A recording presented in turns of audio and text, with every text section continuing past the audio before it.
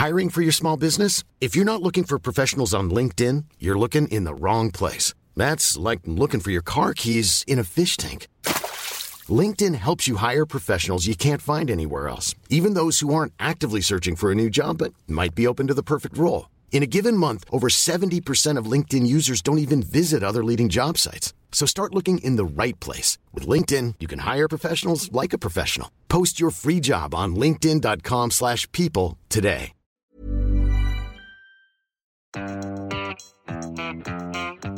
Hello and welcome to Commons People, the HuffPost Politics podcast. Try saying that when you're drunk. With me, Paul Waugh, Graham Deminick and Ned Simons. This week we'll look at Labour's Trident troubles, the rise of croissant munchers, the fallout from the 2015 general election, and MPs and ex-ministers who use poppers. The political week started with Jeremy Corbyn's Andrew Marr interview and gave us a string of lines on secondary picketing, the Falklands, talks with ISIL, and most famously the idea of nuclear submarines without nuclear weapons. First up is David Cameron in Prime Minister's Questions, kicking the ball into the wide-open goal offered by Tory MP Karl McCartney. Does my right honourable friend agree with me that our nuclear deterrent only works against our nation's enemies if our nuclear submarines are actually equipped with nuclear missiles? And that those, such as the Leader of the Opposition, who do not believe this, have a defence policy inspired by the Beatles' Yellow Submarine, and shows that while the members opposite may twist and shout, their current leader certainly needs help.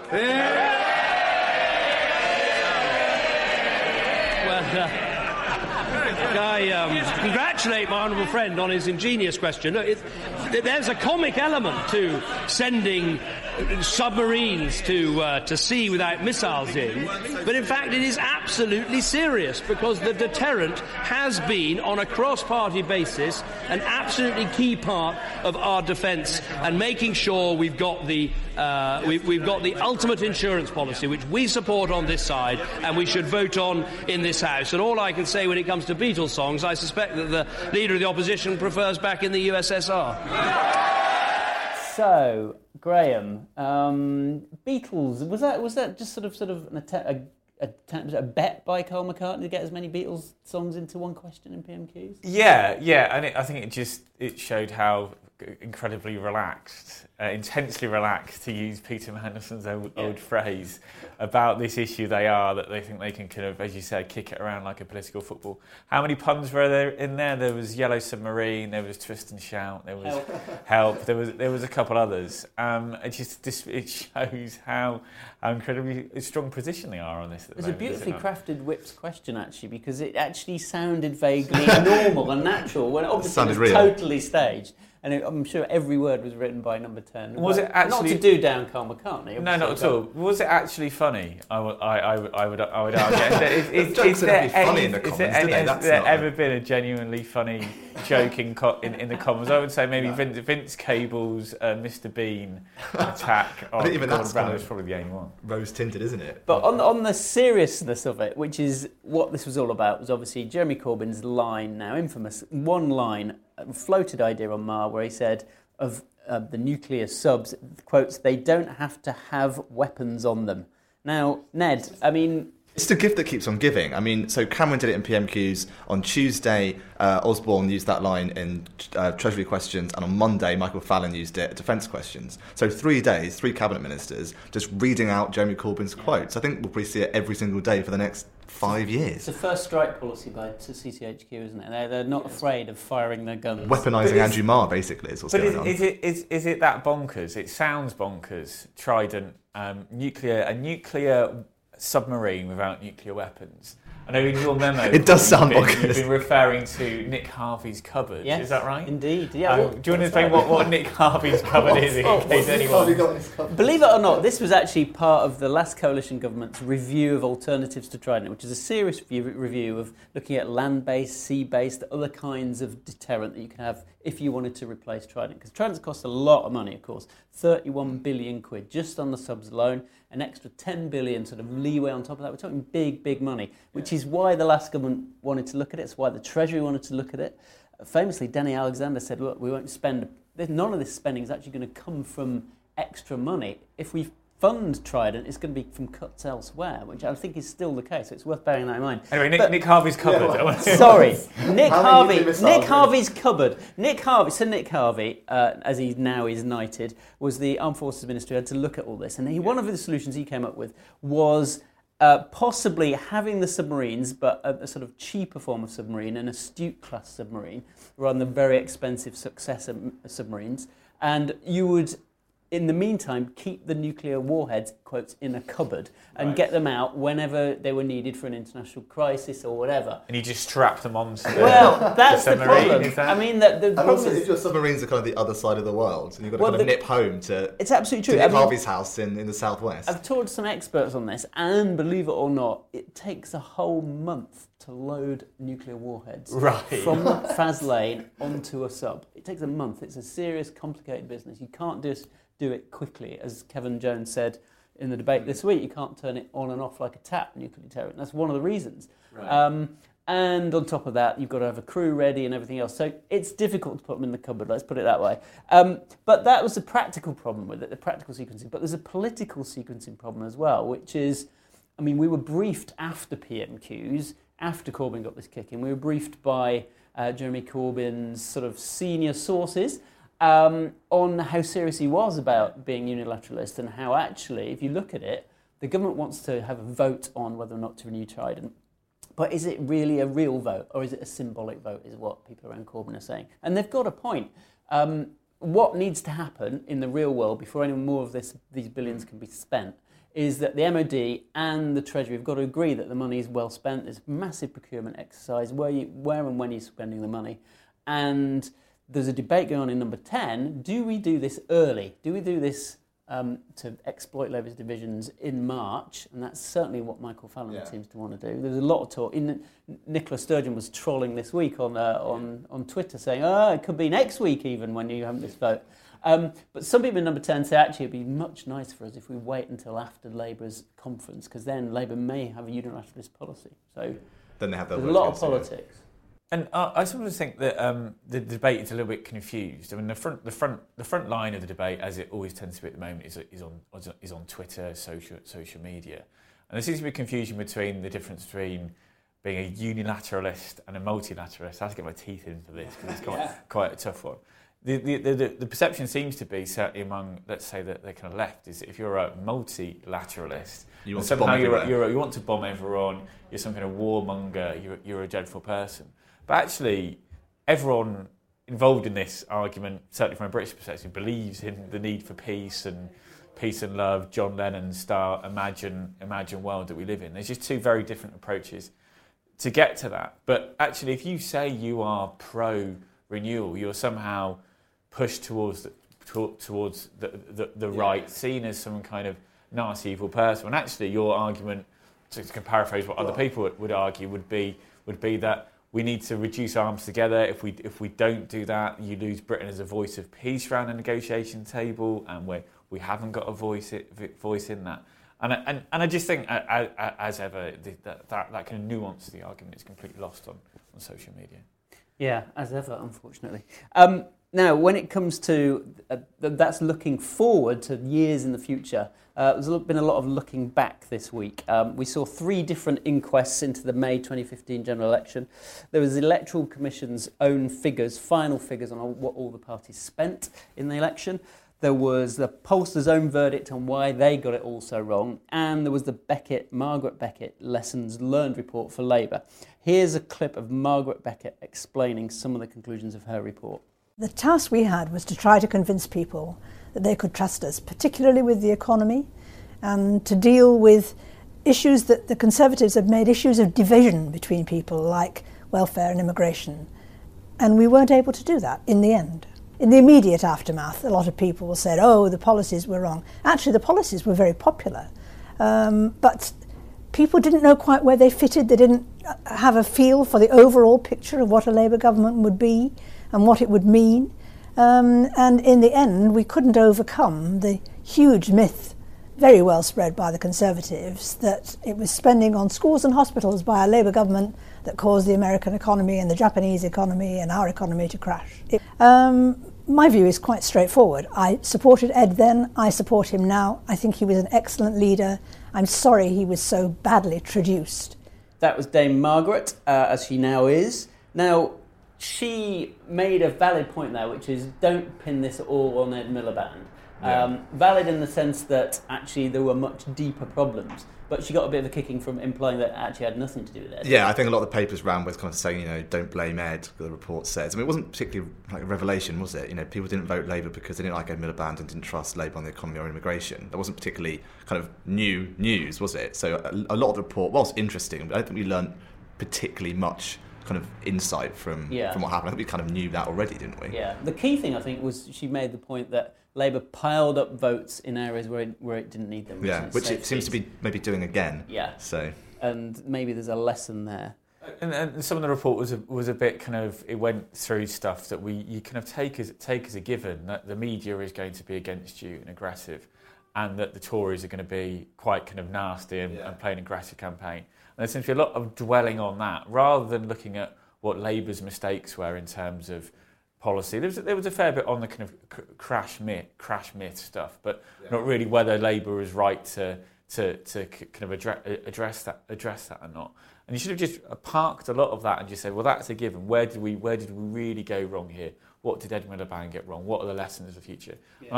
I'm not sure that you would take anything from that report and say, right, we've learned from 2010 and we'll do 2015. And we'll do something fundamentally different in 2020 as a result of that report. And part of the report, kind of the stark figure, as Beckett points out, Labour need, I think it's 94 seats to have a majority of 2 or something in 2020. And then, as you said, a lot of the report was kind of going into stuff we sort of already knew. And that's laid out there. That's what I need to do in 5 years' time. There wasn't much in it saying, okay, what do we do now? And that 94 just sounded like a cry for help. Yeah. At the very end, it was like this was 2015, but bloody hell, the mountain we got to climb. And also with Scotland, I mean, you know this, Graham, that actually, if Scotland doesn't change, they're going to need a 12.5% swing just to get a majority, which is phenomenal. And there's a boundary review, which is going to stack another 20 MPs against them that could go to Tories. I mean, it's actually pretty grim reading. The future. It might look like grim reading, but what's interesting is the reaction of the Corbynistas. And I've talked to people around Corbyn, and they say, I don't know where this media narrative came from that we wanted to suppress this report. We wanted this report out. Why? Because they think it rams home their central point that Miliband was bad at connecting. It wasn't the policies, it was the connection. And they say we weren't connecting strongly enough on anti-austerity. Some of the evidence in the report suggests people do like politicians to stand up to business without being anti-business. They weren't clear about that at all, and that's the central message of the Corbyn camp, which is if you're clear about anti-austerity, then a lot else flows through. And that some of the lines in the report that you saw people on the left of Labour picking up on was the idea that it wasn't their left-wing policies that voters didn't like, or so they would claim, and they were focusing on that bit rather than on the kind of the other side of it, which perhaps looks less good for them. But then it said, Labour was not too left-wing. That wasn't the reason why we lost. But then it said, but we failed to attract voters from the centre, from UKIP, from everywhere else. So it was given with one and taken with the other, and that was kind of the fundamental problem with it. The report was so sanitised. It was all over the shop, wasn't it? I'm not quite sure what you would actually learn. It wasn't coherent because obviously in other parts there was no connection from Miliband with the voters on immigration and welfare. And is anyone really suggesting that Corbyn's going to be tougher on immigration and welfare in the next election?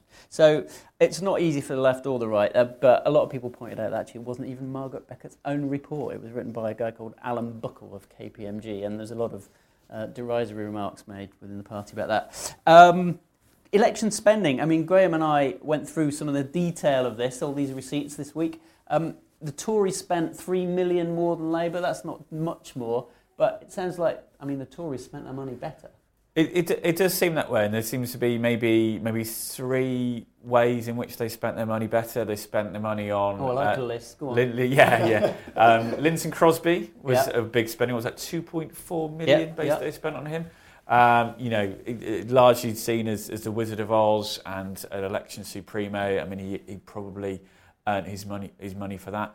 Number 2, the social media spending that they committed, 2.5. I can't remember. A lot of money on Facebook. Yeah. 250 grand on Facebook. Right, on targeted Facebook ads that kind of sidestep us in the media, going directly to key seats, compared to Labour, who spent 500 quid on chicken suits and 16 grand on Facebook. I mean, what a contrast! 16 grand. Absolutely. It's a drop in the ocean compared to what the Tories. And the spent. Edstone was 8 grand, so half of what they spent on Facebook went on the Edstone. And then perhaps the third one was a little one that I kind of picked up on, was they spent 950 quid on 2 photos, one of Alex Salmond and another of Ed Miliband, put them together to create a scary attack advert that was Ed Miliband, a tiny, tiny miniature Ed Miliband in Alex Salmond's pocket. And that poster was on billboards across the country in key seats in areas where the Tories needed to wipe out the Lib Dems. That captured the campaign, didn't it? That poster. And scaring the bejesus out of people that if you vote for Ed Miliband, you will get this big, scary bogeyman in Alex Salmond who will absorb all the spending that you want to happen in your constituency into Scotland. Another good example of how effective and efficient their spending was that, though, because it's 950 quid for the rights to those 2 photos. Yeah.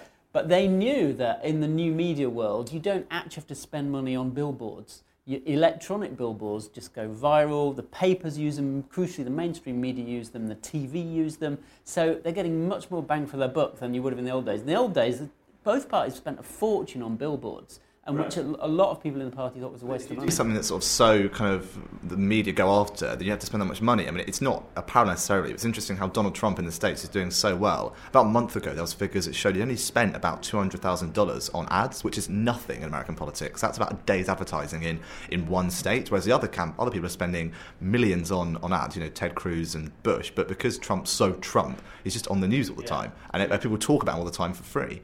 And the interesting point is, ultimately, parties, how they spend their own money tells you a lot about how they might spend your money as a taxpayer. So the lesson of this is, if Labour can't even spend its own cash effectively in an election campaign, but the Tories had brilliant value for money, what does that say about the way they approach the economy? Yeah. Just throwing that in there. Vote Tory. Chucking that in there. Croissant munchers. Dave Watts is the former... Excuse me? You too. No, David Watts, former parliamentary Labour Party chairman, last week famously described the Corbynistas as croissant munchers, or people who ate croissants in their £1 million houses in North London. This week, Graham, we had a leak from The Guardian of an internal bit of data that showed that actually, yes, believe it or not, most of the new members to the Labour Party under Jeremy Corbyn are, quotes, high-status city dwellers, and they're overrepresented in the new numbers. I mean, not a surprise, but... could be a problem for Corbyn. Was it a disproportionate number, I think, wasn't it? So, increasingly, they're people from, well, I suppose Islington's the cliche, isn't it? And it goes back to what we were just saying about getting votes, Labour getting votes in the wrong places. This is one of the things that did come out in the Beckett report, is that people that like the Labour Party were kind of urban, well-off, liberal-minded, basically London. But it's also the age Labour thing. does well done in London, and if that isn't what the kind of croissant munching reference is to London cosmopolitan parts. Now, I live in Islington. I never have a croissant for breakfast. I'll have to put that. Pan of chocolate. Yeah, absolutely. Yeah. Polling. Now, the pollsters had their own inquest this week, and they again came up with a no sugar Sherlock conclusion, which was, hey, they didn't really represent Tory voters properly enough in their samples. Do any of us believe the polls now, that they've sort of taken that into account, that they're now ringing or trying better to get hold of Tory voters who don't answer the phone? Well, it's hard to know because they haven't kind of adjusted their methodology. And you can look at the current polls which show Labour not doing very well, and then you need to still subtract a bit off it, don't you? Yeah. So if they haven't adjusted to what they've worked out, or they say they did wrong, then we still need to make sure we're factoring that in when we're looking at polls at the moment. And I had a quick chat with Ben Bradshaw, Labour MP. He used to be a cabinet minister, who's one of the few Labour MPs who did very well at the general election. Added to his majority in the southwest, where Labour isn't strong. So a strong, big increase in his vote. Yeah, absolutely. And so he's probably in quite a strong position to comment on this. His argument was that the pollsters are getting kind of let off by the media and kind of just them kind of shrugging off the results of this inquest. And his argument was that he put it out a little bit crudely, that until the pollsters decide to really up their game and invest money in doing proper polling, because the problem is is that it's pretty kind of soft kind of polling opponent to do. It's cheap stuff because it doesn't actually Internet and phone. Right, it doesn't turn round much money for them, and also newspapers who invariably are buying these polls don't want to spend as much. Yeah, his argument was until we can get to a stage where there's fewer polls that are done better and more in depth, you have to knock 3% off the Labour polling vote and add 3% to the Tories. Otherwise, it's largely irrelevant. And that was one of the most interesting things I'd heard. I think we're probably going to see, there was quite talk, there's a Lord Fawkes saying before the election, a Labour peer, that he thinks polling should be banned in the run-up to elections, like in France. So I think they might see calls for that again. But of course, the problem with that is, though, that it means the public don't see the numbers, but the parties themselves still get the numbers. I don't think that'll ever actually happen, but you might see that sort of, that but chat coming back again. But the idea of Ben Bradshaw's of properly investing in real research, because it's expensive. I mean, and that would mean what? Sitting down with people and face to face. It's going back to the same people, the people who Tory voters, older voters who don't answer the phone. It means knocking on the door and actually meeting them face to face. And the older voters' point's important, isn't it? Because actually that report showed, the Guardian leak, that it's younger people joining the party, not older people, and older people vote more. And I think a lot of Labour MPs are concerned that if they're losing older members, that's going to affect that as well. I think the guy from ICM put his finger on it when he said, actually, either we do this properly and invest some real money in it, or we don't do it at all. And if we don't do it at all, then what's the cost to democracy? But there we go. Anyway, that's enough of looking backwards. It's now time for the quiz of the week. Still no jingle, unfortunately. I'd love to say live from Capper Street, the quiz of the week. but it wouldn't be live. And live from Cuba with Owen, but he's not back. Over to Mr. Deminick. Yeah, hello, thank you. Anyway, so I'm doing the quiz again. Owen Bennett, our usual quiz master, is in Cuba sipping mojitos. He'll be back next week to take over. But this week, I thought we'd do a quiz relating to Donald Trump, who featured in Westminster Politics this week. There was a 3-hour-long debate on Donald. Sat through every minute of whether Donald Trump should be banned from the UK. Utterly pointless debate, given that the government has said he won't be banned. And there was no vote at the end of it. And there's no vote at the end of it, so just an excuse for us to look stupid to our US cousins, which we did. If you go to Huffington Post and see the video of in 1 minute of quite how America viewed us, that is it's quite telling. But also we had the re-emergence of Sarah Palin on the other side. Yeah. So what's the quiz? The quiz is a Sarah Palin related quiz, and it's called Palin or Bail Out. Oh, well, that's not bad. That's right. Not bad. So Sarah Palin gave a unique speech endorsing Trump this week, and it has amused a lot of people. So you have to tell me whether this quotation is from Sarah Palin or it's not. Sarah Palin. So it's a bail. I like that. So it's bail in or Palin or bail out. Okay, good. Go for it. Terrible.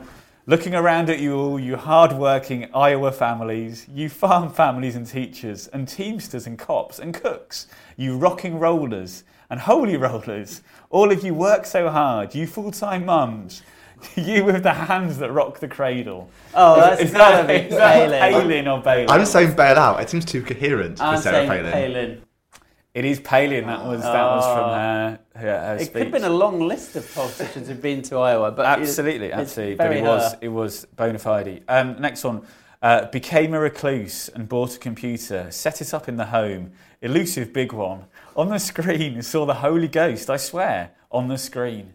Ooh. Is that Palin or Bail Out? Wow, that had rhythm to it. That's all. Yeah. So there was a lot of comparisons between the Palin speech and kind of like hip hoppy kind of rhyming and. All right, is that Chuck D or someone? Go on. Well, Bail Out. I'm saying. Now you said that. Bail Out. Two bailouts. You're right to say Bail Out. That wasn't Sarah Palin. It was in fact the Fall and Marquis Smith, known for their indecipherable lyrics. Very good shoehorning of the Fall lyric. Yeah, kids, Google that or ask your dad who the Fall were.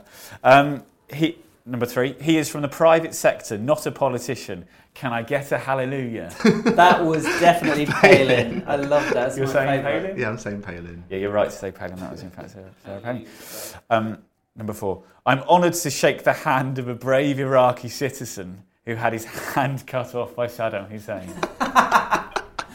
Is that Palin? Is that Jeb Bush? No. Is that Palin or bail out? I'm going to say bail out. Bail out. Is that like George Bush or something? Ned, it's George W. Bush. Very good. Final one. Are you ready for a commander-in-chief? For a commander-in-chief who will let our warriors do their job and go kick ISIS ass? Palin. That's definitely Palin. I'm not sure. Go on, Palin, yeah. It was Palin. Yeah, It was excellent. Sarah Palin. And that's the quiz of the week. That concludes the quiz of the week. Brilliant. When's Owen back? Bennett would be proud. Love it. Right, speaking that we're on this sort of relaxed note, relaxants were a feature in debate in the House of Commons in the Psychoactive Substances Bill when it was debated this week. There was an interesting intervention, not to say surprising intervention, from Crispin Blunt. Here's his words. And there are sometimes, Madam Deputy Speaker, when something is proposed which becomes personal to you and you realise the government is about to do something fantastically stupid. And I think in those circumstances one has a duty to speak up. And I use poppers. I out myself as a popper user and would be directly affected by this legislation. And I'm astonished and to find that it's proposing to be banned. And frankly, so would, I think, very many other gay men. And if I follow my own mindset reaction to this, it simply serves to bring the whole law into disrepute. So, Ned, you've monitored this debate. What did you make of it? I don't think it was surprising that Blunt, as a gay man, kind of uses poppers, but it was surprising that he said it in the Commons, just admitting to it. And the point is that the government's trying to ban a lot of legal highs. Included in that is poppers. And people are saying it's discriminating against gay people. Can we explain what poppers are to the general public? Amyl nitrate, as it's also known. And I think what's interesting about it, they've realised that actually banning poppers, they probably don't want to do and might U-turn on it. But what absurdly they're going to do is ban them, then do a review, and then maybe unban them. So you've got maybe a few months where they're illegal. So there's kind of probably like panic buying of poppers in Soho right now as people are trying to get to the shops before they're actually banned for a bit. I think it's kind of a farce. And across the House, like all sides, Labour MPs, Tory MPs, Lib Dem MPs, saying this is just kind of ridiculous. And it seems like they didn't really think through what it was. And it was quite funny, to be honest, to hearing a lot of MPs realising they didn't know what poppers were. Yeah. And you kind of got the impression they just discovered it a day before the debate. Or claimed they just discovered it the day before the debate. Mike Freer got up, and it was interesting. Mike Freer is was he a junior minister these days? He's actually part of the government. And He said, actually, this is a real problem, this ban. And that's quite a brave thing to say if you're actually part of the government in the debate.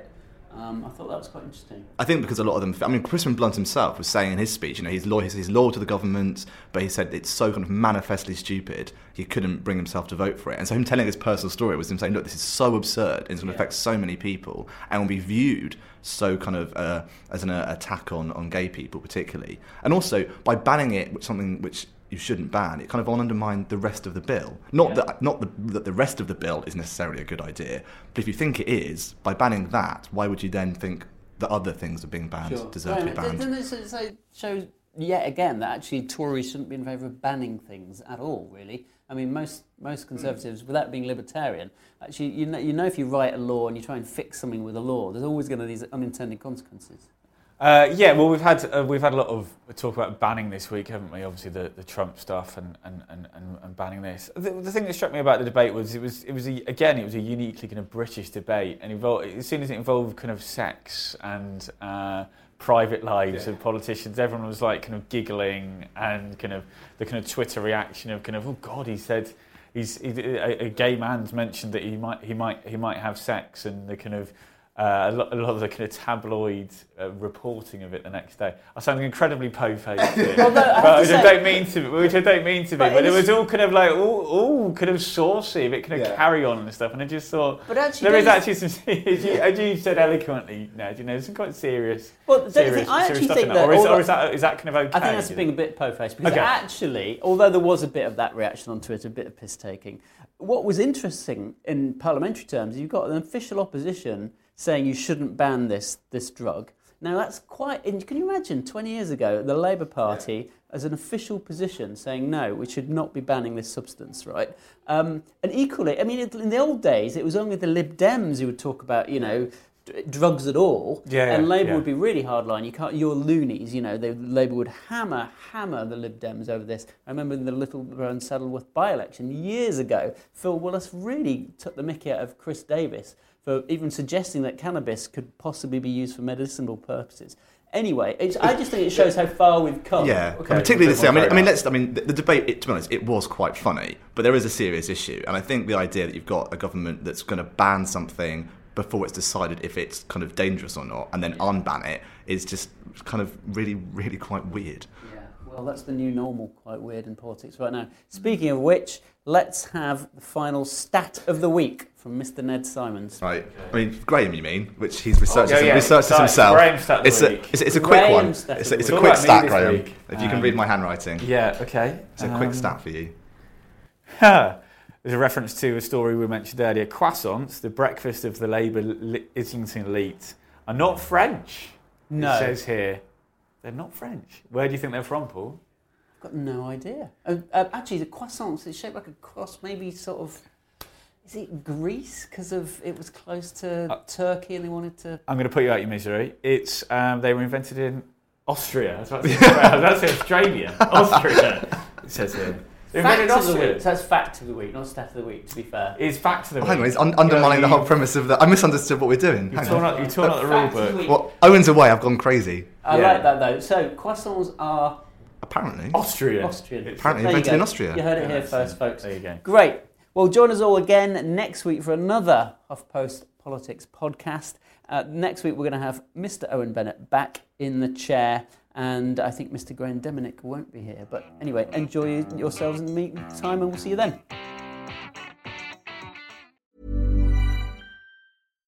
When you make decisions for your company, you look for the no-brainers. And if you have a lot of mailing to do, Stamps.com is the ultimate no-brainer. It streamlines your processes to make your business more efficient, which makes you less busy. Mail checks, invoices, legal documents, and everything you need to keep your business running with Stamps.com. Seamlessly connect with every major marketplace and shopping cart. Schedule package pickups and see your cheapest and fastest shipping options from different carriers. With rates up to 89% off USPS and UPS rates. And with the Stamps.com mobile app, you can take care of mailing and shipping wherever you are. Make the same no-brainer decision as over 1 million other businesses with Stamps.com. Sign up with code PROGRAM for a 4-week trial, plus free postage and a free digital scale. No long-term commitments or contracts. That's Stamps.com. Code PROGRAM.